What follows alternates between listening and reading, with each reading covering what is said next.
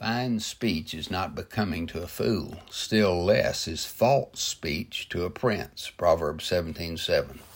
Two things here are considered unbecoming: fine speech for a fool and false speech for a prince.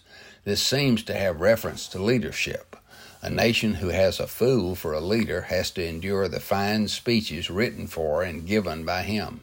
Dictators who rule with cruelty, selfishness, and total power often make great speeches about their own greatness. Hitler, Stalin, and Mussolini of the last century, many African and Middle Eastern dictators of recent times are good examples. Actions speak louder than words.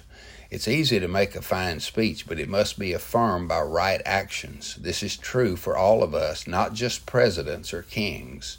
The other side is that men who may serve nobly in political office must guard their integrity by speaking truthfully. People will forgive a foolish action, but are less likely to forgive a cover-up and lying.